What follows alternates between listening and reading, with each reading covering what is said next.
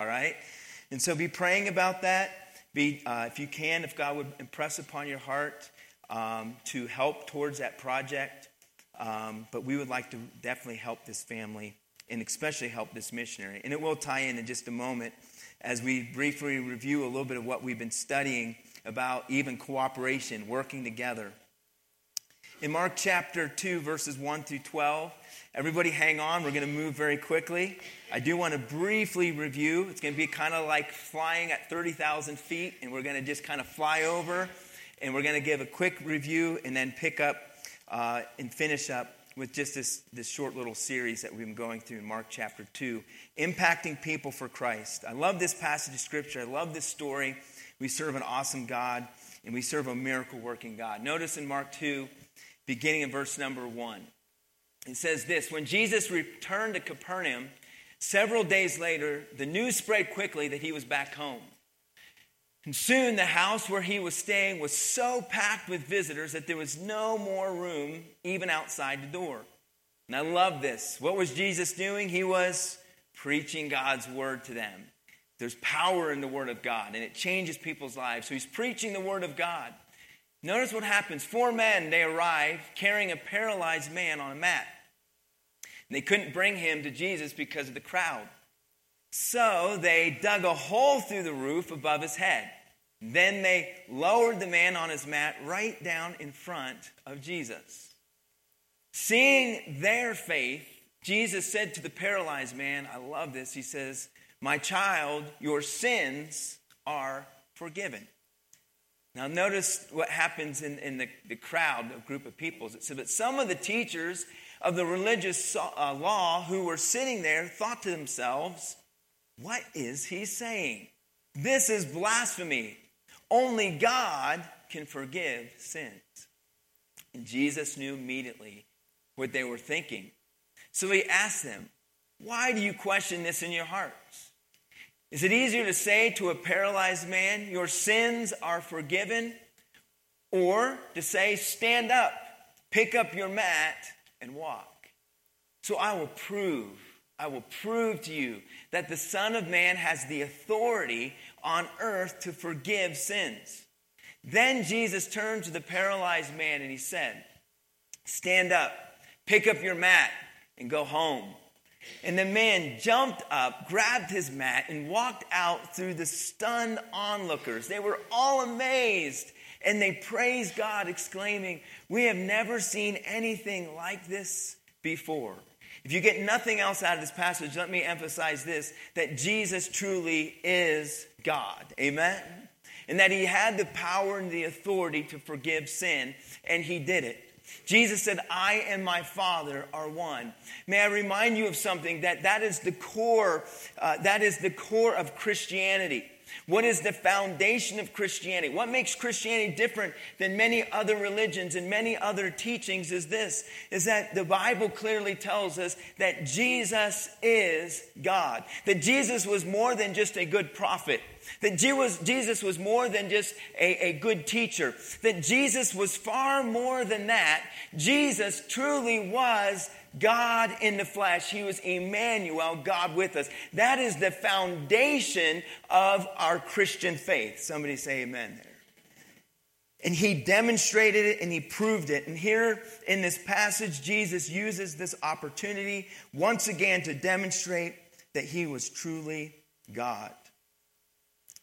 He preached the word at this gathering.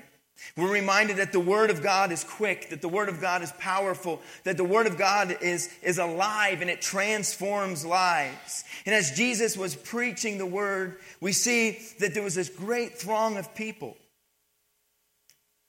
And there was a group of men trying to bring a man to Jesus. And they could not get there because of this crowd. What we've been studying in our experience in God and what we've been studying through this series for the last few weeks is this, is that God accomplishes his work through his people. God accomplishes his work through his people. And God is going to, in this account and in this story, use 4 men to bring this man to Jesus Christ. Now understand this, that without the work of the Holy Spirit, we can do nothing. Amen?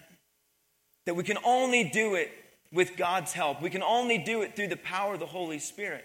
That we cannot do it in our own abilities, in our own flesh. But at the same time, God does choose to use you and I for his honor and for his glory. And when we are being moved by the Spirit and God impresses upon us to do things, to be used by him, I believe there's some qualities that these men had, and we've been studying, that these men had. There's a number of qualities that they had that impacted this man for Christ, that brought this man to Jesus. The first one we said was this, and it's all C's, okay? Because if you're a good preacher, a good pastor, you have to alliterate. It all has to be C's. All right? But they had conviction, amen? They were convinced that Jesus Christ is the answer and that Jesus Christ was the answer for this man's problem. Now remember, as we read this passage, it says this, that after a few days, Jesus came back. If you were to look in Mark chapter 1, what you'll find is this, is that Jesus was in Capernaum. And when he was there, he was, early in his ministry, he healed Peter's mother-in-law of a sickness, of a fever, and he healed her. Once he healed her, word got out, and the Bible says that the city was filled with people and that Jesus performed many miracles, that he healed the sick, that he began to cast out many demons, and he began to deliver people, and he began to heal people. And then Jesus left to go to another area. And then he came back. And when he came back, Jesus goes back to Peter's house. And as he's preaching the word, once again, the house was so full that no one else could get in. Why were these men convinced that Jesus was the answer? I would propose to you that most likely that they had an encounter with Jesus. And that they were the ones who maybe had a demon cast out, or they were the ones who were healed. And when they encountered Jesus, they realized that when they met Jesus, that something happened, something changed. They had an encounter with Christ. And when you would have an encounter with Jesus Christ, can I tell you something? It's transformation. It is, you are a new creature in Christ. How many of you have ever experienced that? If you have, say amen, wave a hand. A number of weeks back, as I preached a number of weeks back over strongholds and how Jesus can give us the power and the victory in our lives, I had a number of people come up to me and say, that was me. That for many years, most of my life, I was addicted to whatever. And when I met Jesus, I tried every program, I tried all of these things. But when I met Jesus Christ, he gave me victory and he delivered me from all of that. When you meet Jesus, he changes everything. Amen. They were convinced. They were convinced, and they were so convinced that Jesus was the answer. They said, we will do whatever it is we need to do to get him to Christ. They had compassion. The Bible tells us that Jesus was moved with compassion.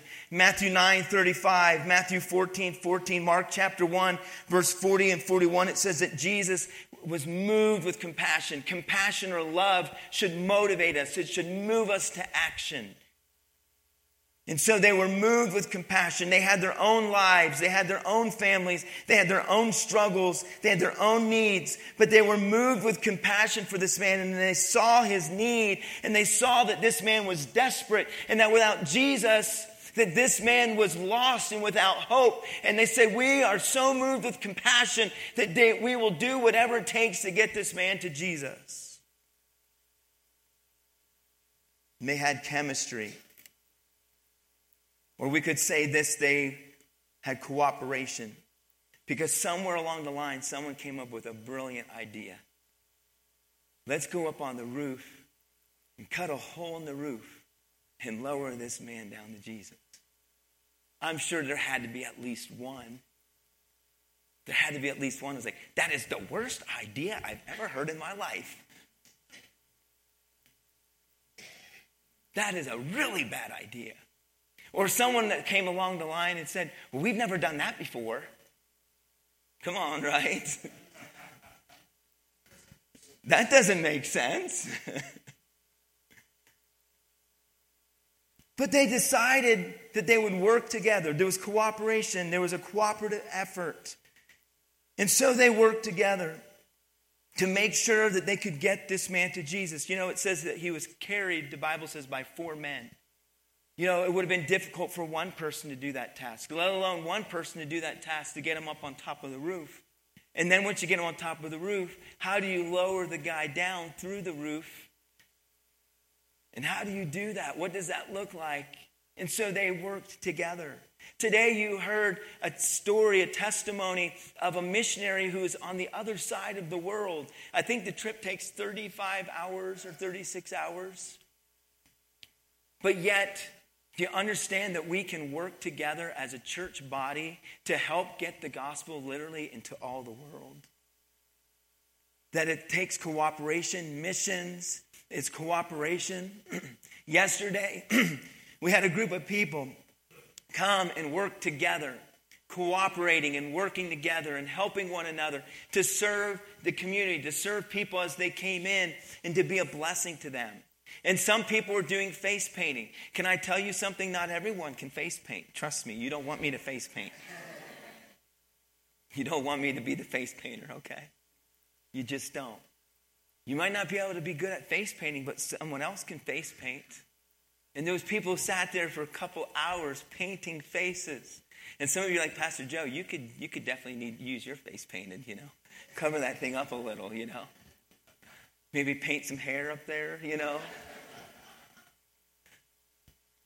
And some people are working bounce houses. Other people brought their horses and their ponies, but people working together. There's a trailer out there.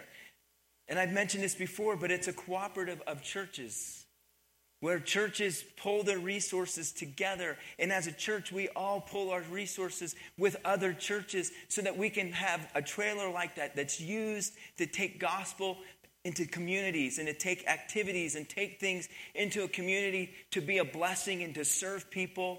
You know, we have Samaritan's Purse and the shoe boxes, and those boxes will be sent out to the mission field. What is that? That is the idea of cooperation, all of us working together, striving together. We have another missionary with us, FCA. Wave your hand over there, Miss Megan. She's shy. But we know we work together with FCA. And Fellowship of Christian Athletes and reaching college students on campus. It's cooperation. There's another story in the Bible that's similar to this. I don't know if we have a picture of this, but I'm reminded of Saul. Remember when Saul was they were looking to kill him? And the Bible says that the city's completely surrounded. There was assassins at every single gate, and they were going to kill the Apostle Paul in his early ministry.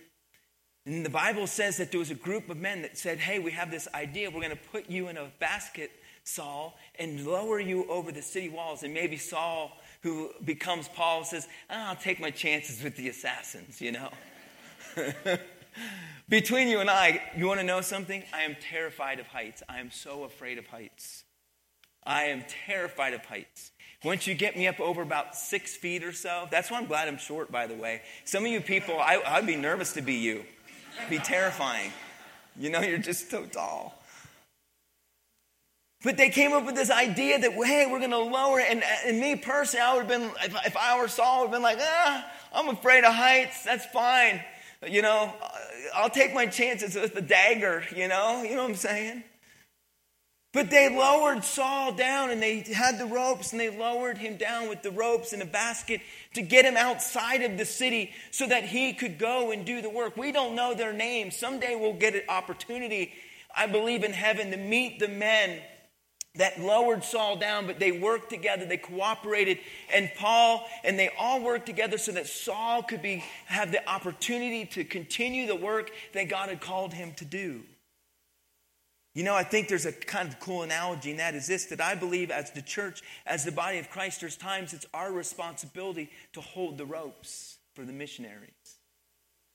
Saul was that great missionary who went out and planted and preached and started church after church after church. And nearly 3/4 of the New Testament was written by a man by the name of Paul the Apostle. When you look at the letters to the churches, none of those letters ever would have been written if it wasn't for some men who were willing to hold the ropes. You see, not everyone is called to teach or preach, if you will. Not everyone has, that calling. But can I tell you this? That every Christian can hold the ropes for a brother or sister in Christ. Amen? We can pray for them. Hold the ropes of prayer, the ropes of encouragement, the ropes of giving, the ropes of being a blessing. We can all do that. Not everyone is going to be a Saul. Does this make sense? Not everyone is going to be a Saul or a Paul. But can I tell you something? There never would have been a Saul or Paul if it wasn't for the men who held the ropes and were willing to lower him down so that he could get out and go do the work that God had called him to do. Cooperation. Even within the body, there are many, the Ephesians says, many different members. Not everyone is the head, but I can tell you this. Have you ever broken a toe? Comes in really handy, let me tell you. A toe comes in handy. Not everyone's the head, not everyone's the hands. But can I tell you, every part of the body has importance and is importance. Even when you stub a toe, you realize that thing is important and it's necessary. Amen. Well, you don't say that. You say other things when you stub your toe, and then later you go, things we can't repeat in church. You know what I'm saying? Things you have to confess and ask God forgiveness for. And then once you recover from that, you're like, I didn't realize how important this is. Paul says that we all have importance in the body of Christ. And so we work together.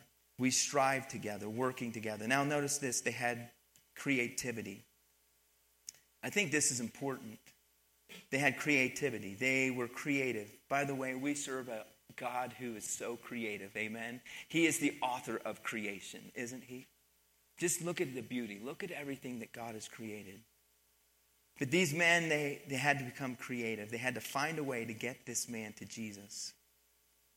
They had to think outside of the box.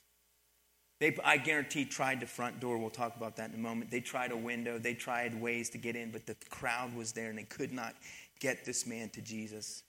And so they had to become creative.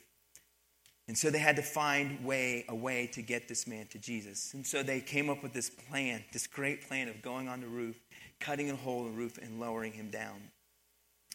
You say, how does this apply to us? I believe that as we are called to take the gospel into all the world, we have to be creative. One way, we heard about a medical missionary using her gifts, her talents, her abilities. God called her to do this, and here she's a home nurse, and she's a traveling nurse, and then God calls her, and she's in home health care, and now she takes that same gift, same talent, same ability, and now she's being used by God in Mozambique. Don't we serve an awesome God, by the way? Amen? That you can do these things. But here's the thing.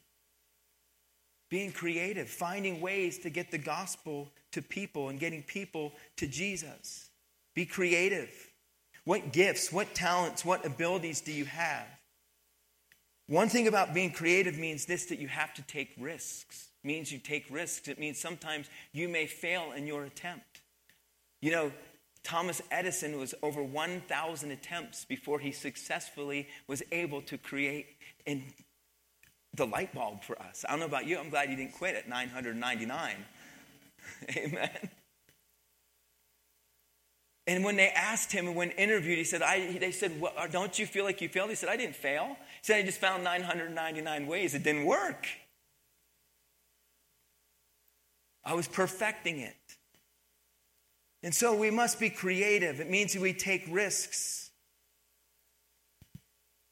Finding ways to bring people to Christ. That's why I love things like Fellowship of Christian Athletes. That's why I love things like Samaritan's Purse and shoe boxes and Christmas boxes, and finding ways to be creative to get the gospel to people who would maybe otherwise not have the opportunity. Look at Matthew chapter 10, verse 16. Listen to what Jesus says. He says, look, I am sending you out as sheep among wolves. That's a really pretty good analogy, right? He says, you're a sheep going out among, you would think, what are we going to do? How can we do this as sheep among wolves? He says, so be shrewd as snakes, or some versions say be as wise as a snake or a serpent. And he says, but be as harmless as a dove. He says, as you go out and as you're called among sheep, among wolves, he says, I believe what he's saying is be wise, be creative. And he says, be as wise or as shrewd as a serpent. He says, but be harmless as a dove. He says, this is how you are to do the kingdom work, to use wisdom, to use discernment, to find ways to bring people to Christ, find ways to take Christ to them. Boy, I could get off on a whole side note here, but there's only one thing I'm more afraid of than heights, and that's snakes. I'm not a real snake fan.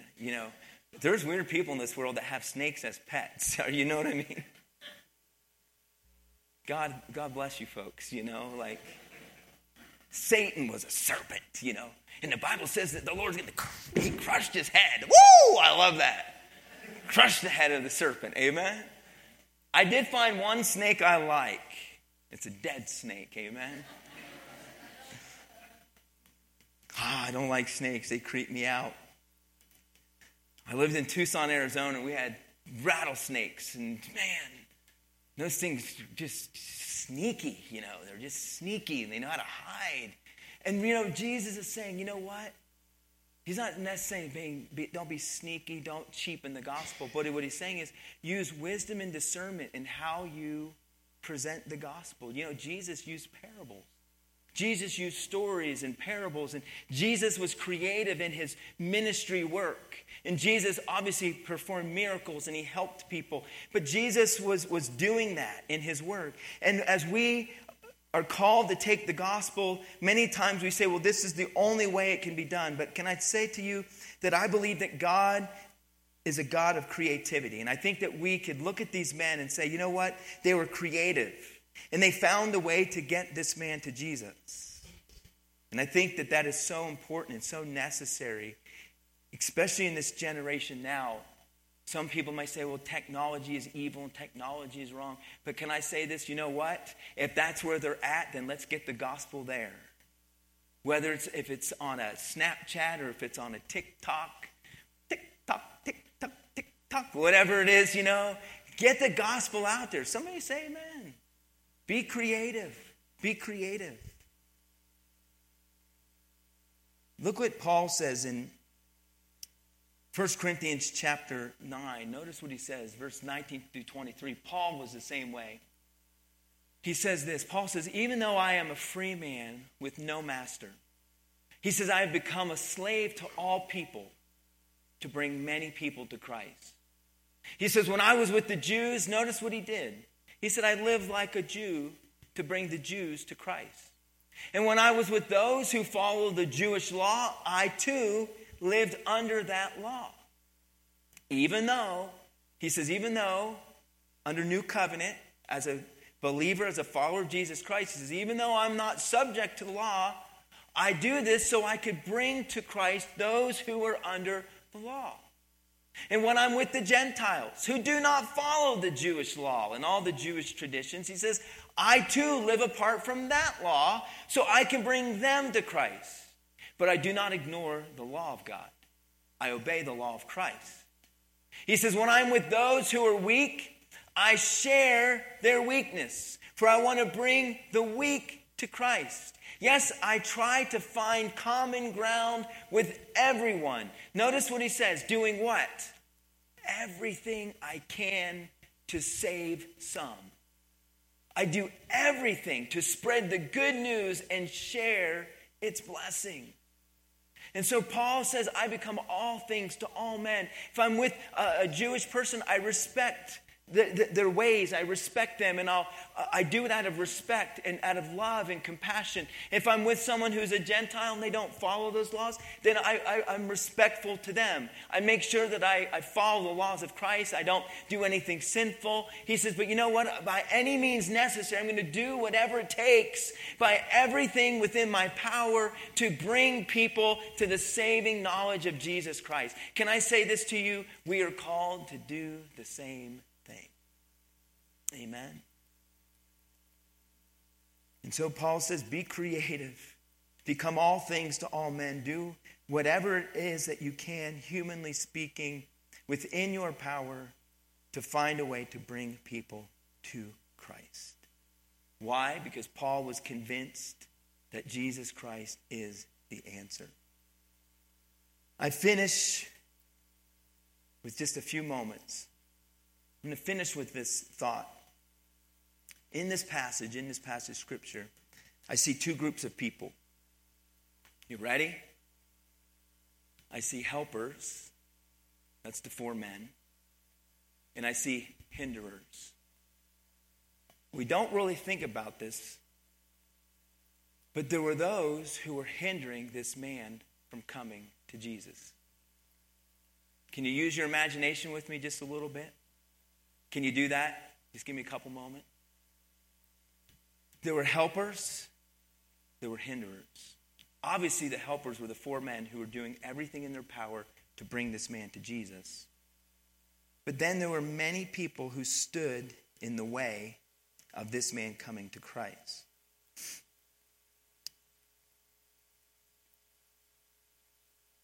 You can't tell me that people didn't see that there was a paralyzed man that needed help. Don't you think it was pretty obvious? How many think it was pretty obvious? They're carrying this guy in a stretcher. I can guarantee you that most likely their first attempts were to try to, at the doorway, say, "Excuse us, we're trying to get this man to Jesus." That's my seat. That's my spot. Come on now. We're trying to listen. We're trying to hear what Jesus has to say.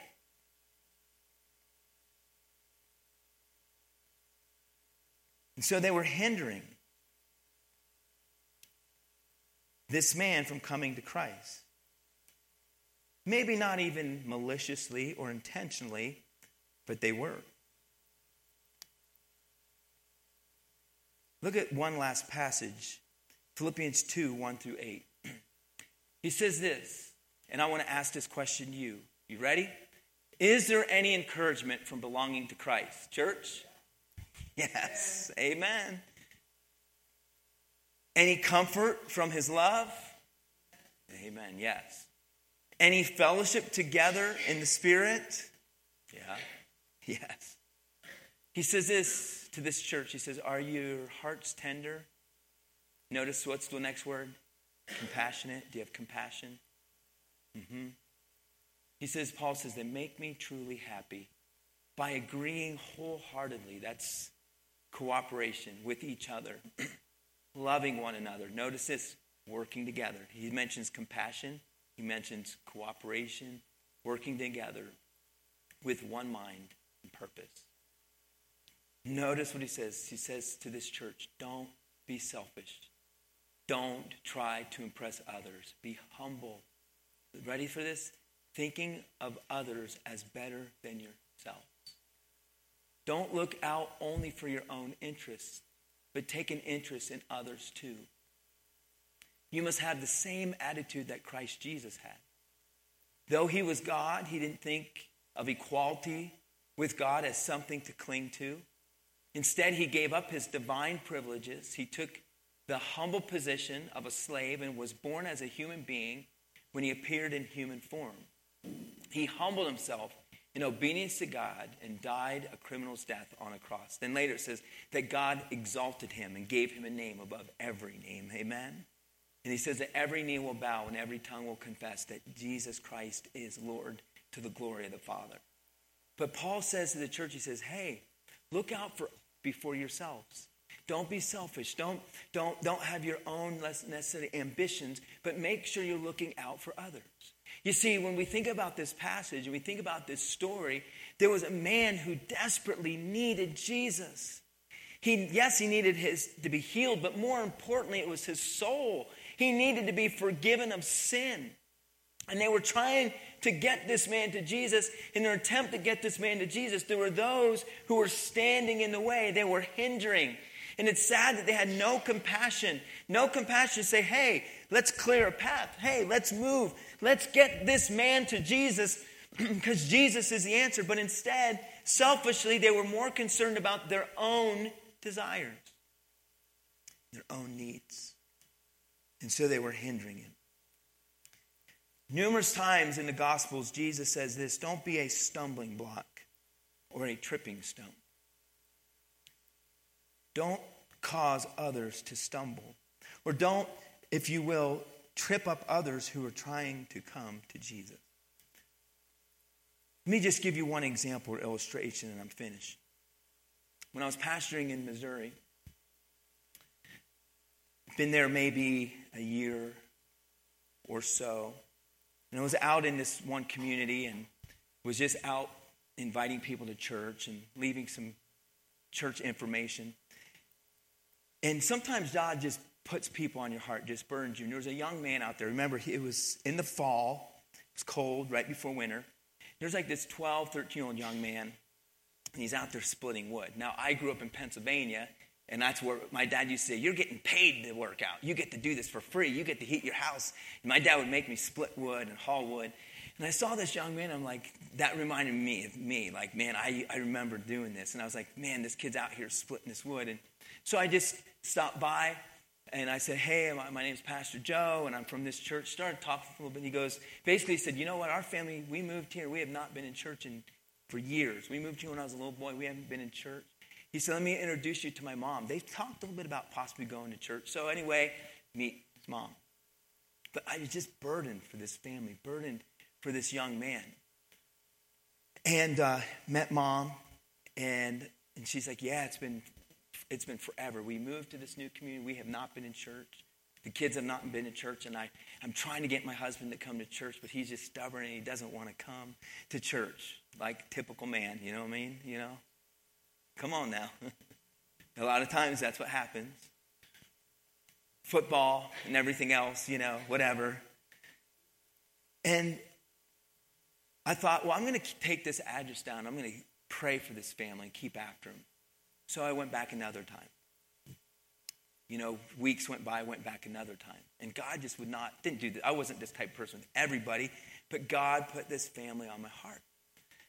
Went back a second time, and this time I thought, I'm going to meet Dad and meet the family. So I met him. He's like, yeah, you're right. We really, you know, we need to get, you know, back in. We need to. And I said, okay, awesome, pleasure to meet you. I went home and I actually sat down and wrote a note and a letter and said, I'm praying for you. And for some reason, God just put your family in my heart. I'm going to be praying for you. If you need anything, send it to him. About a month or so goes by again. A third time I go back and say to him, hey, you know, you keep promising. Are you a man of your word? You know, like I started calling the guy and goes, I'm a man of my word, you know, and it was in a fun way. And by the way, I'm a Joe. His name's Joe. And so Joe says, you know what? You're going to see us. One of these days, you're going to see us. You know, I promise I'm a man of my word. And I said, okay. A couple weeks later, he comes to church. Him, and at that time, 4 children. And they're kind of moving and scrooching and moving around and, you know, making a little bit of noise. And, you know, it's like no big deal. But I saw one of the guys in their church. His name was Wayne. Wayne was not happy. He's just like scowling and making noises, and the kids, and you know, you could just see he wasn't happy. And so the next week, we went and followed up, and hey, good to have you. And on that, through conversation, I realized these people are lost. They do not know Christ. They do not know Christ. And so they come back the next week, 4 kids, and the little boys have like little race cars. And, you know, remember the old wooden pews, the loud wooden pews, you know? They would drop one and clang. And I'm up there teaching and preaching. And this guy, he's upset. And he's getting mad. And he's giving them dirty looks. And Wayne's just, oh. And after church, he says, Pastor Joe, I need to talk to you. I need to speak to you. And I knew he was not happy. He says, can I speak to you? This is some important stuff. This is serious stuff. I said, absolutely. Now, he was up in his years, my elder. And I was just a young pastor. I'm 25 maybe or something like that, you know. So I go to my office. He says, you need to do something about this. You need to stop this. You need to tell them they are a distraction. I'm trying to listen. And he just let me have it. And I just listened for a little bit. And I said, Wayne, I said, I love you, brother. I said, but do you know anything about this family? I said, do you know how many times we've been to their home to try to get this family to church? Do you know that this family does not know Jesus Christ? Do you know that if they die without Christ, that they will enter into eternity without Jesus Christ? I said, do you realize that there's a wife and 4 children that do not know Jesus? And I said, how long have you been a believer? How long have you been a Christian? Well, over 40 years, Pastor. I'm like, don't you think you should know most of the Bible by now? Don't you think you should know a lot of it? How much are you really missing? And I said to him, and this was as kind as I could, I said, brother, you are being selfish. I said, I have a better idea. I said, instead of trying to hinder what God's trying to do in this family's life, next week when they come into church, why don't you offer to sit with them? Why don't you bring them a coloring book or a pen or a crayon or do something and sit down and help this poor family who has 4 rambunctious kids who've never been in church hardly a day in their life, and they're going crazy, and yes, they're a distraction. And why don't you say, it's okay, we love you, we want to be a blessing to you, and quit being so selfish and think about their souls for a few moments.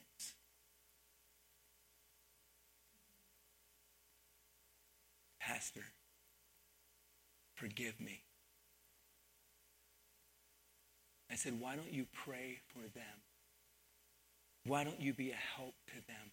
Why don't you be a blessing to them? Wayne Penny said, Pastor Joe, please forgive me. I was selfish, and I do not want to stand before God to be the person who ran those people away.